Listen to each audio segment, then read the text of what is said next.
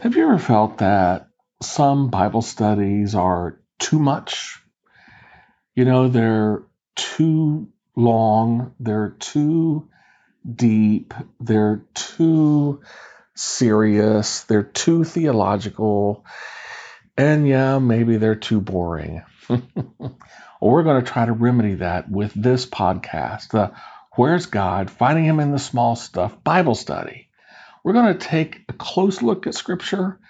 We're going to look at the cellular base of what God was saying through His Word, but we're not going to make it too much of anything. We're going to try to make it just right for everything.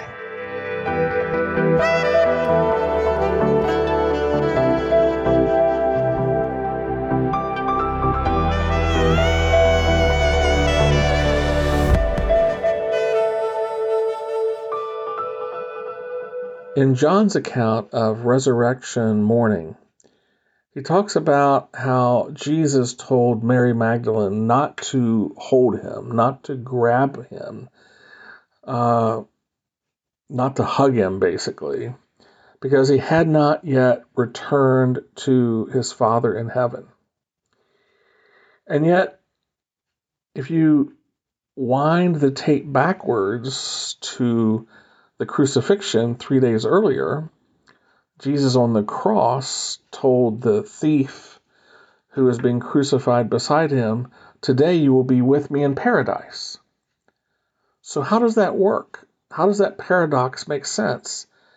If on Friday on the cross, Jesus told the thief, "Today you will be with me in paradise," and then 3 days later after his resurrection, he says to Mary Magdalene, "I have not yet returned to my Father." How do those two statements from Jesus work together without being contradictory? How can that work?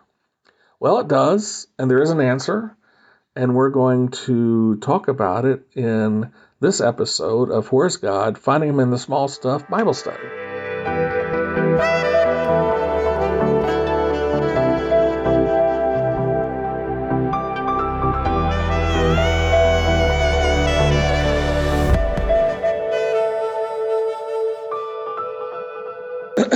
Okay, so today we are going to address another issue that sometimes pops up when we're looking at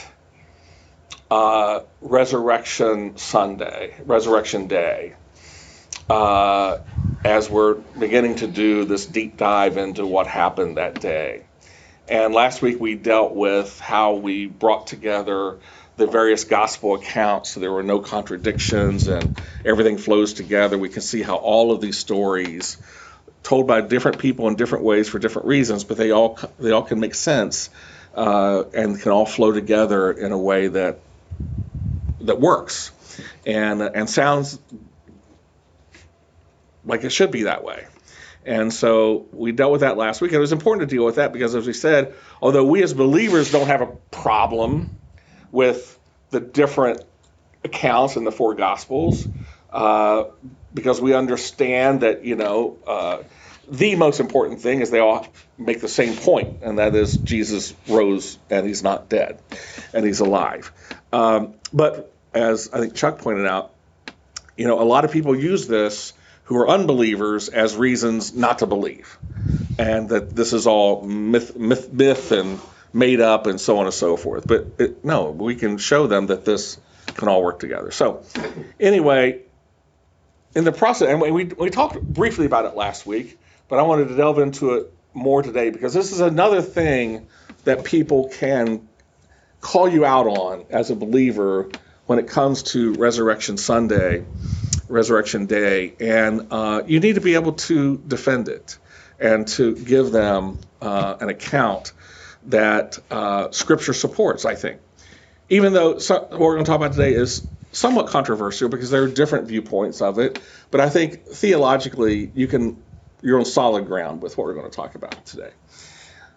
And you can prove that through Scripture and through other people who are a lot smarter than me who've gone into this. But this is, and so here's the thing. Here's what we're going to deal with.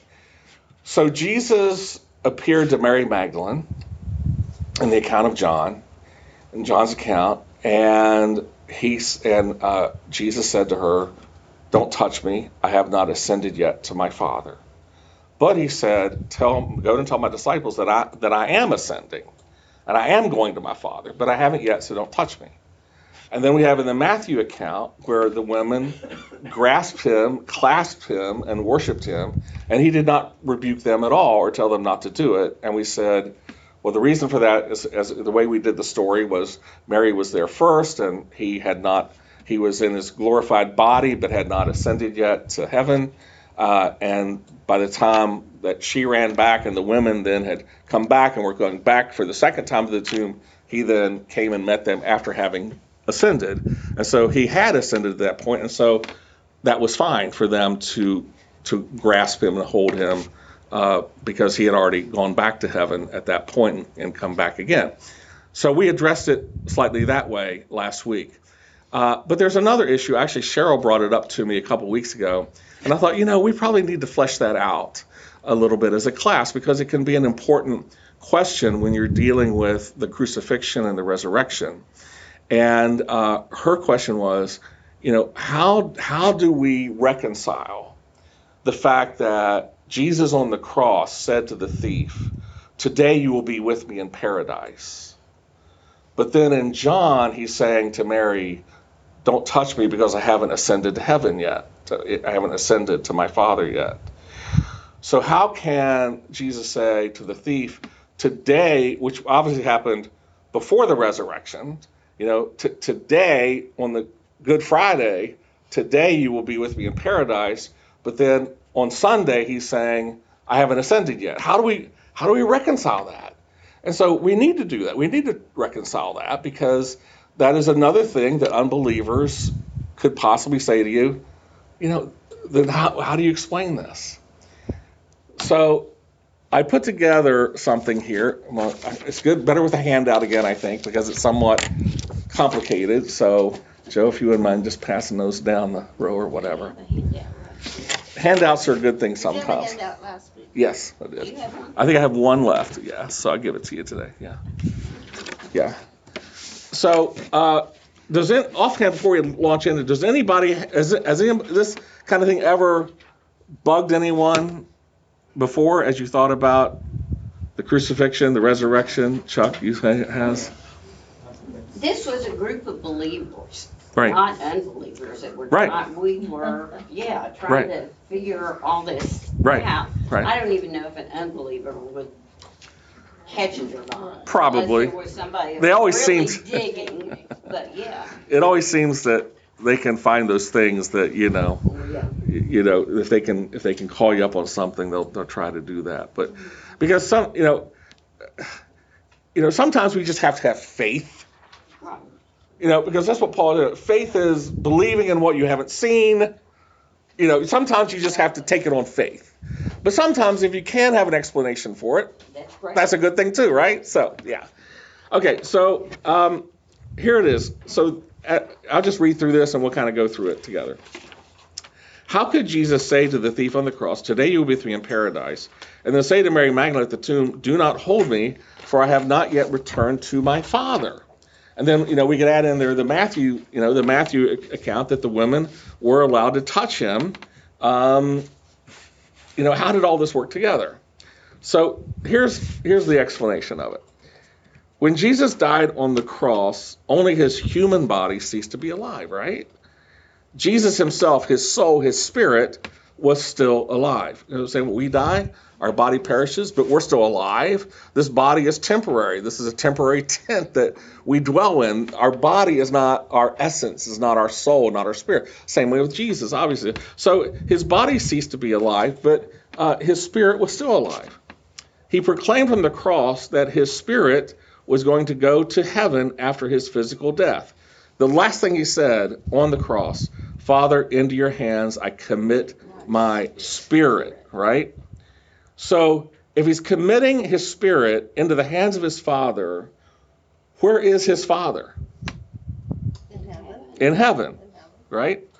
So he's committing his spirit, not his body, into the hands of his Father being in heaven. So he is going to heaven.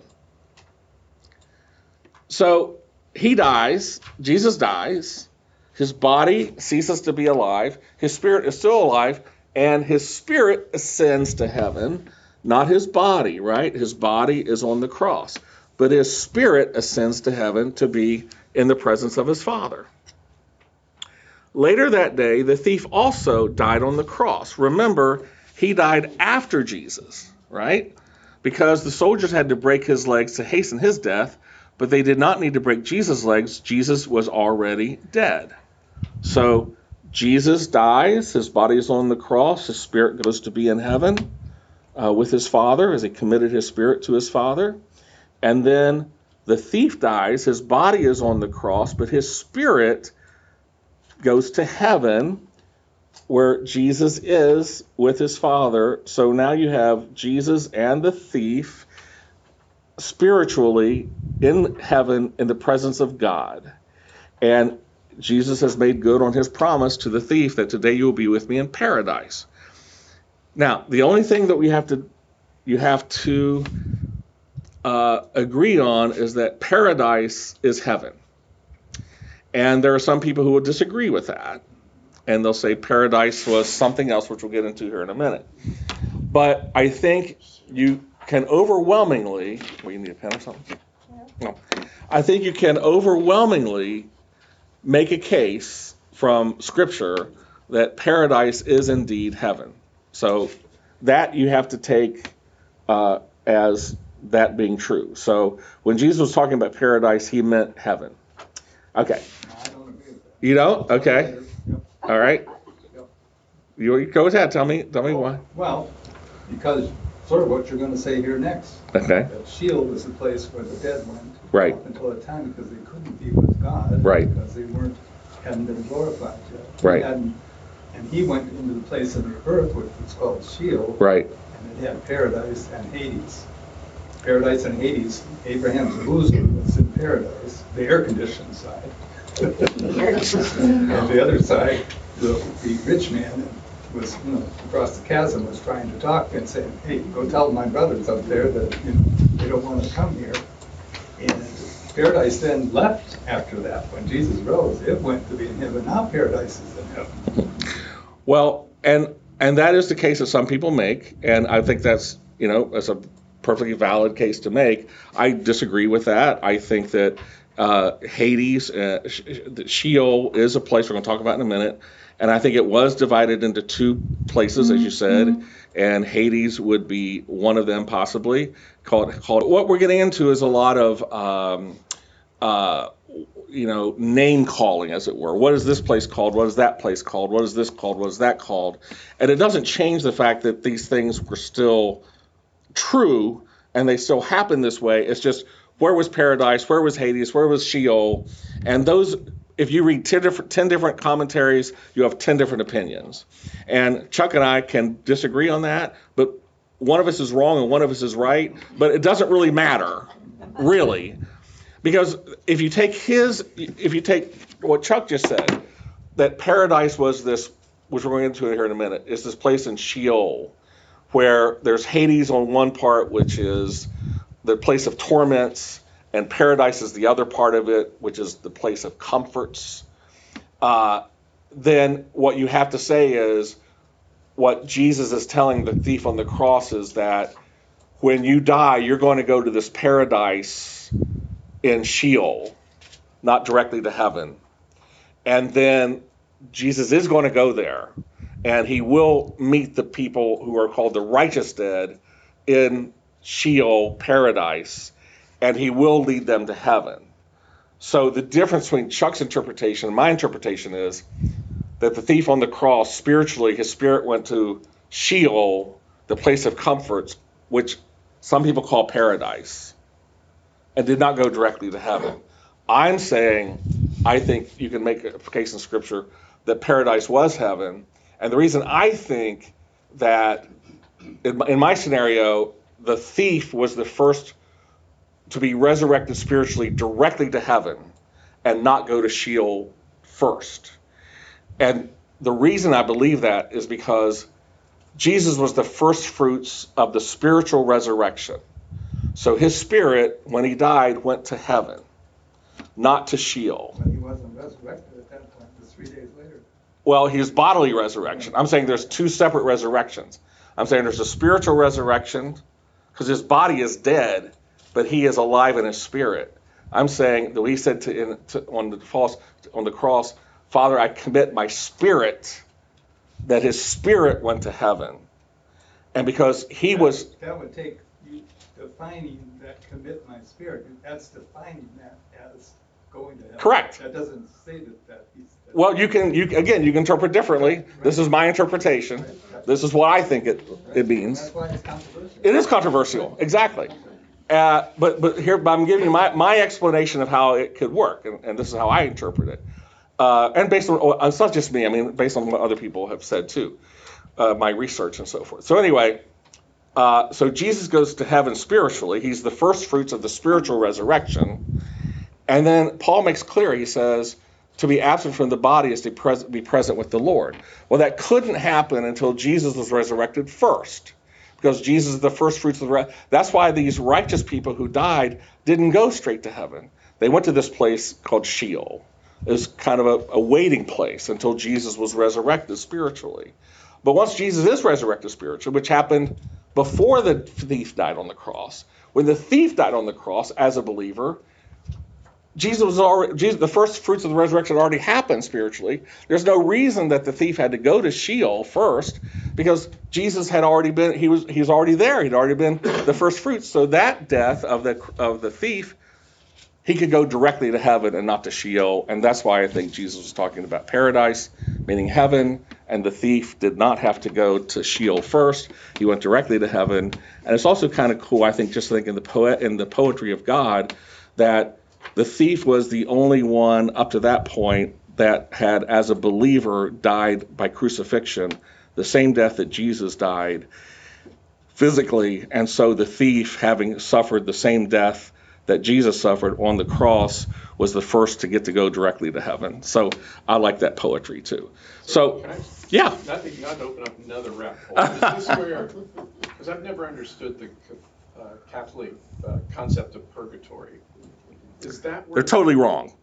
Purgatory is totally... That's not this. That's not Sheol. No. Okay. They believe in purgatory, you can still earn your way to heaven. You can earn your way. Yeah. No.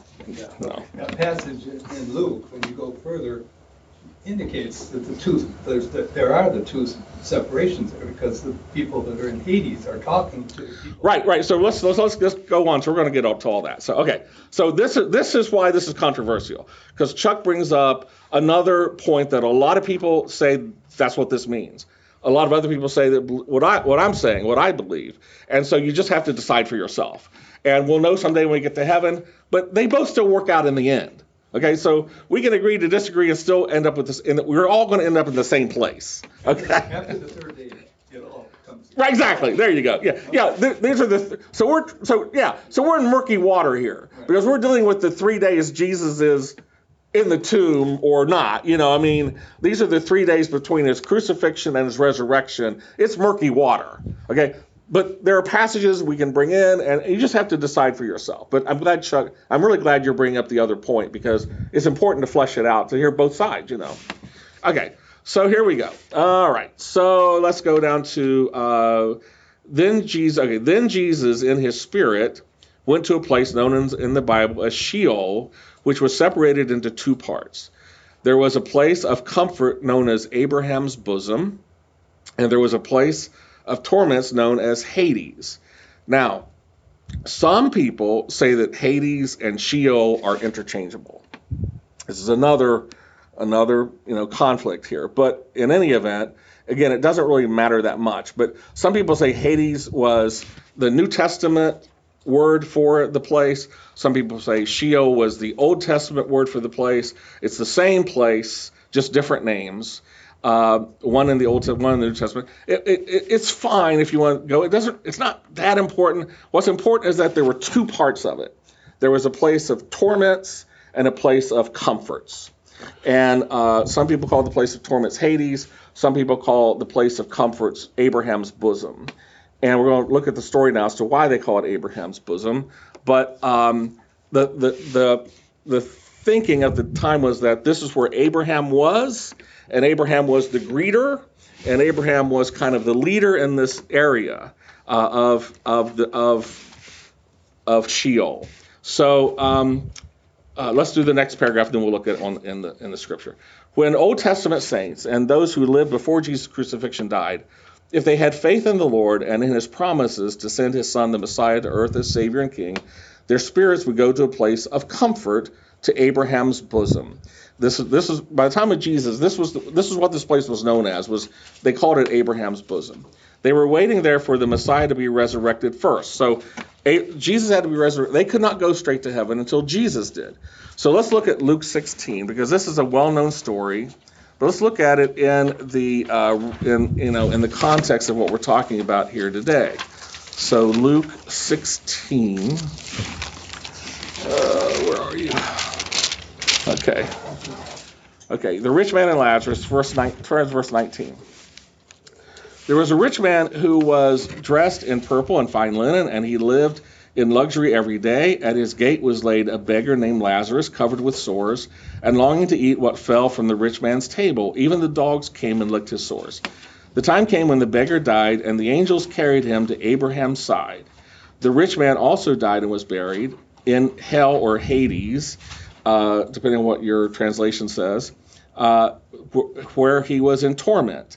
He looked up and saw Abraham far away with Lazarus by his side. So he called to him, Father Abraham, have pity on me and send Lazarus to dip a tip of his finger in water and cool my tongue, because I am in agony in this fire. So there's fire in this place, a place of torments. They're in torment. But Abraham replied, Son, remember that in your lifetime you received your good things, while Lazarus received bad things, but now he is comforted, a place of comforts, here, and you are in agony. And besides all of this, between us and you, a great chasm has been fixed, so that those who want to go from here to you cannot, nor can anyone cross over from there to us. He answered, Then I beg you, Father, send Lazarus to my father's house, for I have 5 brothers. Let him warn them, so they will not also come to this place of torments. A place of torments, a place of comforts. Abraham replied, They have Moses and the prophets, let them listen to them. No, Father Abraham, he said, but if someone from the dead goes to them, they will repent. He said to him, If they do not listen to Moses and the prophets, they will not be convinced, even if someone rises from the dead. So there you have what we're talking about here. The rich man dies, he's unrighteous, he goes to the place of torments. The beggar dies, he's a righteous man, he goes to the place of comforts. They can see each other, they know each other, they can talk to each other, but they can't cross from one to the other. And you see the kind of agony and torments the guy is in.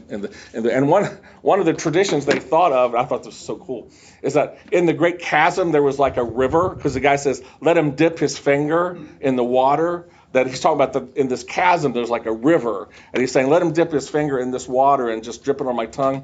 And the tradition is that when the people in the torments would go to the river's edge to get a drink, the river would move. And they could never get their drink. So, yeah, Chuck. Yeah, one important thing is the difference between a parable and a true story. And this is a true account, because Lazarus they don't use names in parables. But when names are used, they're talking about an actual thing that happened. And see, again, if you read 5 commentaries, they're going to say it's a parable. And you read 5 commentaries, they're going to say it's real. This is another controversy. But I agree with Chuck. We agree with this with Chuck. That this is real. This really happened, because Jesus is talking about a real thing. Because that's what a parable was anyway. That Jesus would use something real to illustrate something that was supernatural, something natural to illustrate something that was supernatural. Take something familiar to illustrate something that was unfamiliar. That's what a parable is. So he took a true story to illustrate a spiritual truth in this story. Okay, so there we have what Abraham's bosom was about, and what the place of comforts where he was, and the place of torments where the other guy was. Okay, so let's go on to the next one. Remember, Jesus had to be the first fruits of the resurrection. No one could be resurrection brought to heaven until he had done it first. When other Old Testament people died who were unrighteous, who did not have faith in God or in his coming Messiah. Their experience was the place of torments, or Hades, waiting the final judgment, which is still to come. Okay, so what that means is that if you die today and you're an unbeliever, you go to this place, to this Hades place. Because the people here have not yet been sent to what is going to be called the lake of fire, which is the final place they will go. So if you're talking about the final hell, it ain't open for business yet, but it will be. And we'll see that here in a minute. Okay, so that is still to go. Okay, so once Jesus in his post-crucifixion spirit arrived in Sheol, he proclaimed to all there that he had been victorious on the cross, that he had defeated Satan and conquered death, and would be the Savior for all who would believe in him forever. So, in other words, Jesus preached a sermon about the cross and the resurrection. Well, Greg, where in the world do you get that? Okay, well, turn over to 1 Peter. 1 Peter 3, and start at 18. 1 Peter 3:18. For Christ died for sins once for all, the righteous for the unrighteous, to bring you to God. He was put to death in the body, but made alive by the Spirit, through whom also he went and preached to the spirits in prison, this is in Sheol, who disobeyed long ago when God waited patient days of Noah. So this is what Peter is saying, that Jesus, it wasn't like preaching like you can become saved, because they're already condemned, but he just went and proclaimed that he had been victorious on the cross, and he was now, the Savior of the world. Basically saying the ransom has been paid. Yes. And then it says somewhere else that he led captivity captive, so he took those people up. Right, we're going to get to that. That's the good part. We're still to get there yet. All right. Okay, so then Jesus led all, right at it, Chuck. Yeah. Then Jesus led all of those who had been waiting in Abraham's bosom, the place of comforts, to heaven, where they will be with him forever. So let's go to Ephesians. Ephesians chapter 4 and verse 8 says, this is why it says, or this is why God says, and this is Psalm 68:18 that he's quoting here. This is Paul's writing. This is why God says, when he ascended on high, this is Jesus, he led captives in his train and gave gifts to men. Talking about Jesus. What does he ascended mean? Except that he also descended to the lower earthly regions. He who descended is the very one who ascended higher than all the heavens in order to fill the whole universe. So what Paul is saying here is that Jesus, in his spirit, went to the Sheol. He preached that he's won the victory. And then he unlocks the doors and the gates of the comforts area, Abraham's bosom. These are the righteous dead spiritually. And he leads them all, as they all ascend together to heaven. He is in the lead. They are following him in his train. So he descends to Sheol, opens the gates to Abraham's bosom. All the righteous dead follow him. They ascend to heaven spiritually to be with him and his Father in heaven where they are now. So that's he's the first fruits, and he brings the rest of them with him to heaven too, so they can also be there spiritually in their spirits. Okay, then on the third day after his death, Jesus, at some point, on the third day, it could have been the second day, I don't know, but on the third day after his death, Jesus returned to the tomb where his old human body was transformed in his new glorified body. His human body ceased to exist. So just like we someday will get glorified bodies, Jesus had a glorified body. A lot of people believe that this is the reason when he appears to his disciples and like to Mary and so forth after his resurrection, they kind of aren't sure that it's him because his glorified body looks somewhat different than his human body did. Or it could have been just they were so upset and they weren't. Or Cheryl's point is it could have been the same and they were just too emotional to realize it. No, I want the new body. New body. Oh, you want the new body? Okay, Oh, okay. Oh, so you're all on board with that? Okay, all right, okay. So now, it's no longer just Jesus in his spirit. Up until now, it's been Jesus in his spirit doing all of this.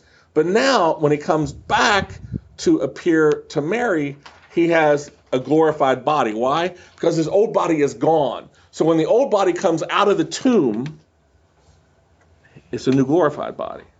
Okay? Just like someday, when our bodies come out of our tombs, however that is, we'll get new glorified bodies. Okay? We'll be in heaven spiritually until we get our new glorified body. So that's exactly what Jesus did. He got his new glorified body. And the last paragraph on the first page, in his glorified body, Jesus appeared to Mary Magdalene at the tomb. Jesus had not yet ascended in his glorified body to the Father in heaven. So he ascended spiritually at the cross, but he has not yet. Now he has the glorified body outside the tomb on the third day, and in his glorified body he hasn't gone to heaven yet. So next page on the back. After meeting with Mary, Jesus did go to heaven in his glorified body to be with his Father in his Father's presence. This made him the first fruits of both spiritual resurrection and also the first fruits of the bodily resurrection. Then Jesus returned to earth in his now ascended glorified body and met the other women who were on their way back to the tomb. We talked about that last week. Since he had now ascended to heaven in his glorified body, Jesus allowed these women to clasp his feet.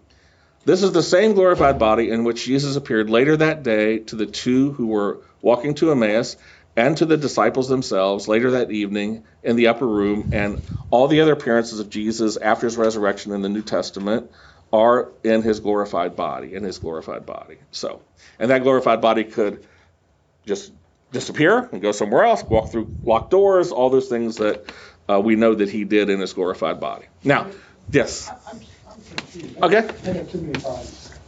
So if he, the time when he says, "Don't touch me," okay, so we've got his dead body in there, and we've got his glorified body after he returns. Now we've got a third body, which is at the time he appears to No. There's only one body. His physical body has been in the tomb.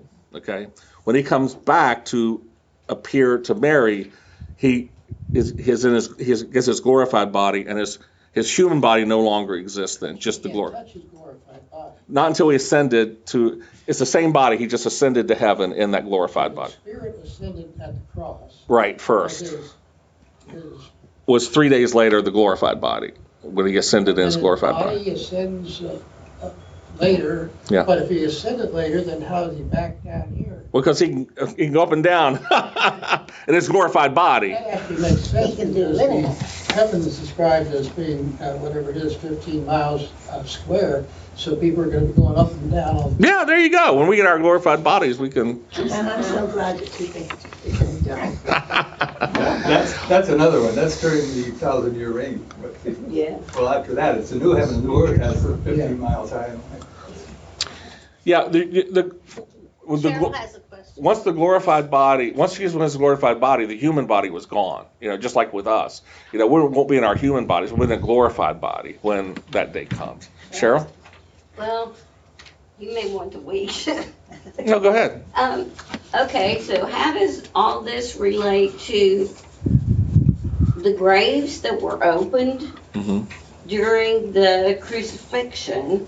And it says the graves were open, but then they didn't rise until after. No, because they came back in human bodies. They did not come back in a glorified body. All those people who were like Lazarus, he still had a human body when he was resurrected after his death. All those people who came back still had human bodies. They have not gotten their glorified bodies yet, just like any of us. When they died again, their spirits went to heaven and their bodies stayed in the earth. Okay. So Because that's confusing to so many people. Yeah, exactly. That's why it's good to talk about it. When the graves were opened, Mhm. when he was on the cross. Yeah. And what did all that mean? And they seemed to know people. They walked around. Yeah. Well, we said, because if you remember on first fruits, you brought in the first of your. So Jesus, he didn't deal in farming. He dealt in peoples. So his first fruit was to bring people back to life. Right. That's what was his offering was. This Yeah. is back to life. Yeah. Okay. Yeah. Okay. I got a question Yeah. here that is really, when we look at Revelations and the second coming of Christ, the dead in Christ will rise when Jesus comes back. Where are they the whole time? And we don't, I've never heard anybody give me an adequate answer on that, because when we do a funeral and we talk about a loved one going to heaven, are they really in heaven? Are they still in the grave? Or are they going to ascend into heaven once Jesus comes back? It really compounds the problem in what we try to say to people. And that's where people get so mixed up. I mean, as a Christian, I'm mixed up. And then, for a non-Christian, you don't know what's going on. And so we just say they went to heaven. Well, how do we know that? And when I look at Revelations, okay, this is long after Jesus. Right. And if the dead in Christ shall rise. Well, Paul is very clear in Corinthians, 2 Corinthians. He says, 2 Corinthians 5:8 says, to be absent from the body is to be present with the Lord.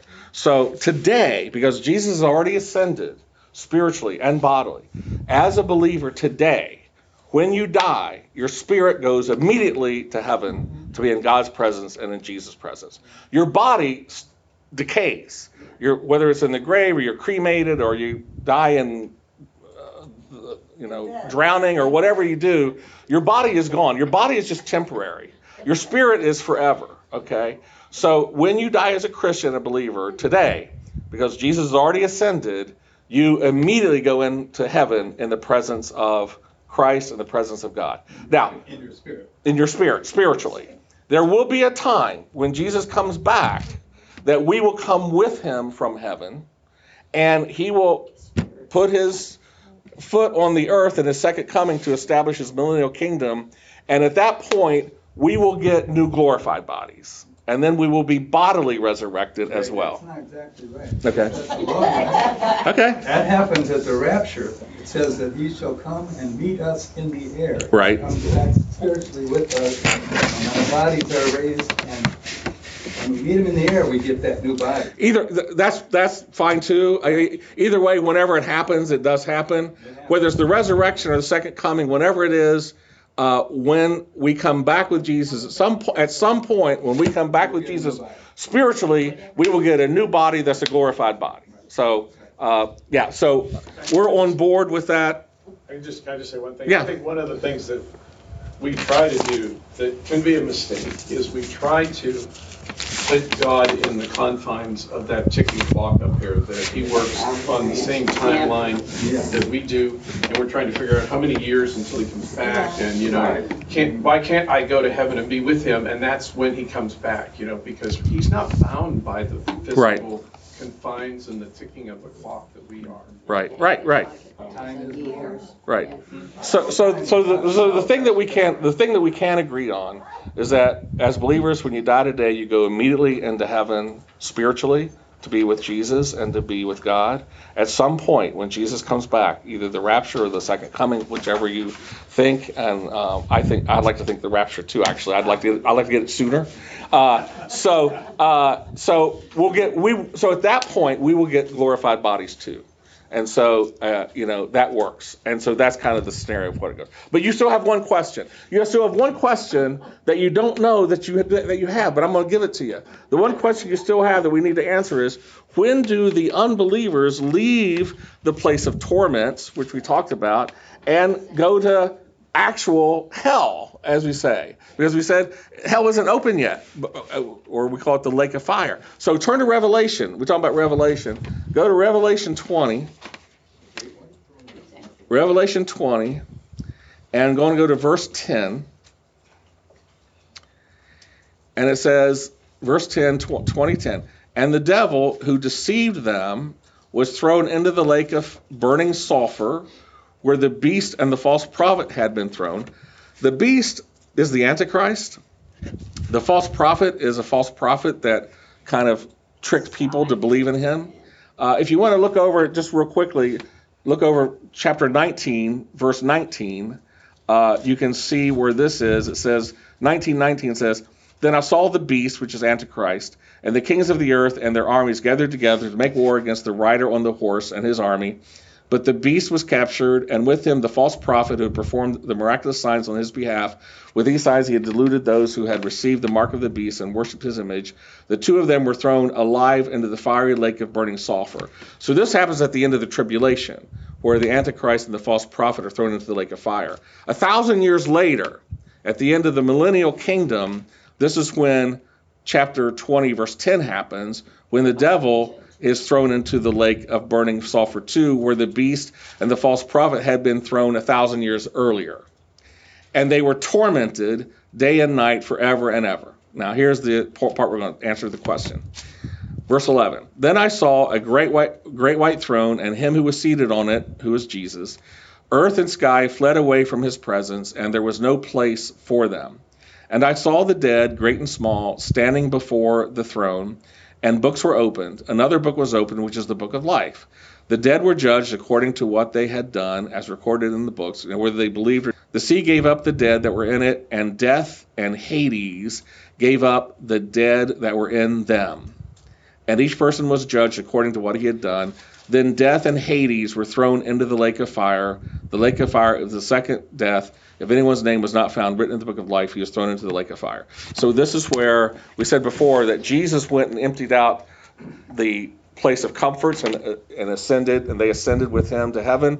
This is where, at the end of the millennial kingdom, when Jesus reigns for 1,000 years, this is when the devil will be thrown into the lake of fire or eternal hell, and where then the people who are in the place of torments in the Sheol will then also be thrown into the lake of fire for eternity as well. So that's when, eternal damnation happens in that place in the lake of fire that was actually made for the devil, but people go there too because they don't believe in Christ. So, all right, so that was complicated and involved, and it is murky because it's stuff that, happened after the cross and before the resurrection. But I felt like we needed to deal with it.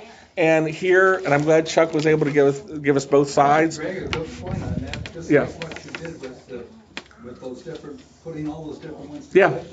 The Bible is like that. You can't just go to one scripture and figure out what's going on. You got to go all over the place to try to put it all together. And like we did today, we're in Ephesians, we're in Revelation, we're in Matthew, so you got to put it all together that way. And That's why we love Greg's teaching. well, the good news is one day when we're in heaven, he'll give us all those answers and we'll know. But until then, sometimes you just have to have faith.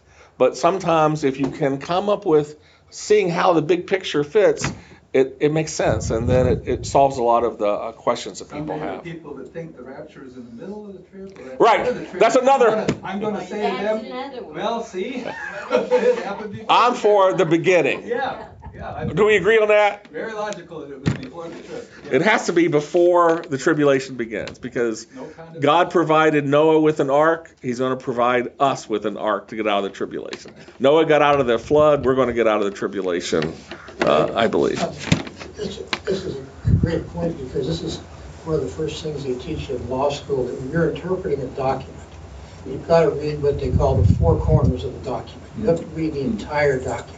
And that's where we get off in a lot of strange interpretations, because you say, oh, look at that, this is what it says here. But you can't just, things that don't seem consistent have to be read in the light of the entire thing. And unless you put the time in like you and Chuck are, we don't always know where all the pieces fit. True. They're all in there, and you have to read the whole thing as a whole. Absolutely. You can't just prove text. And that's why I said, in a way that we, so this is probably why Scripture was put together this way, because it makes us wrestle with it. It makes us deal with it. It's not just spoon-fed to us. And when you really wrestle with it and deal with it, and then you get the revelation of, oh, okay, now I get it. It means something more to you than just being told to you, this is the way, when you have to work at it, it's like, when your mom and dad give you money, you go out and spend it on anything. My son, When we give him money, he go out and spend it on the most frivolous things. Now he's making his own money. He don't spend his money on nothing, because when you work for it, it means more to you. And I think that scripture set up that And way. what you said is what Peter said. No scripture should be taken separately out of context. Peter told us that, and that's exactly what you just said. So you're as smart as Peter. And I grew up in a church. God said it, I believe it, that settles it. But when I went to seminary, I started questioning things. And even to this day, I still question certain things. Sure. But, when I was, since coming to this church, I have seen more serious Bible study than I've seen in any other Baptist church. Praise the Lord. I say that honestly. But when you grow up, God said, I believe it, that settles it, and it gets pounded into your head and pounded into your head. So that means I shouldn't question anything about the scriptures. I should just accept it just the way it is. And I've learned over time, I don't accept it the way it is, and God wants me to question. Yeah. And that's how we Wrestle with it. That's how we grow in our Christian journey, Right. in reaching out to other people. But when we're dealing with people who, at the same time, that they're not even on our page. Yeah. They're really not. And I have one atheist on Facebook that constantly begs, is bombarding me, and is like, God loves you just the way you are. That's all I leave to it. I know he's not going to be convinced. But that's why I bring into, when we were talking about, with Scripture, when you look at Revelations and you look at this and you look at that, and then people who are not coming from that background are going, that's why they say, I can't believe this. Yeah. And Yep. You have to get the big picture, the whole picture. And So. I've often said that once you know the author, once you know Jesus, it starts to make sense Yes. when you look at the whole.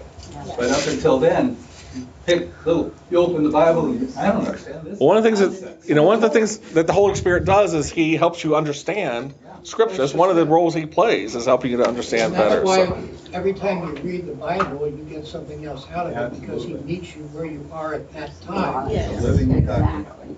You No have to question. Prove and reprove the scriptures.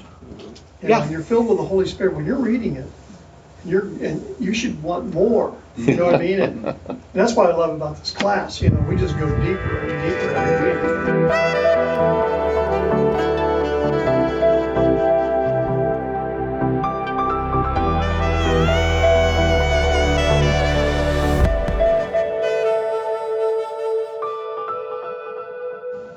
That concludes this episode of Where's God? Finding Him in the Small Stuff Bible Study. I pray that you've learned something new about the Lord today, and He's given you some new insight into who He is and how much He loves you. Remember, the eternal God is our refuge, and underneath are the everlasting arms. May in that refuge today and those everlasting arms you find the provision that you need, the protection that you need, the power that you need, and through those, the peace that you need. Remember, He said, "My peace I give you, peace be with you. Shalom."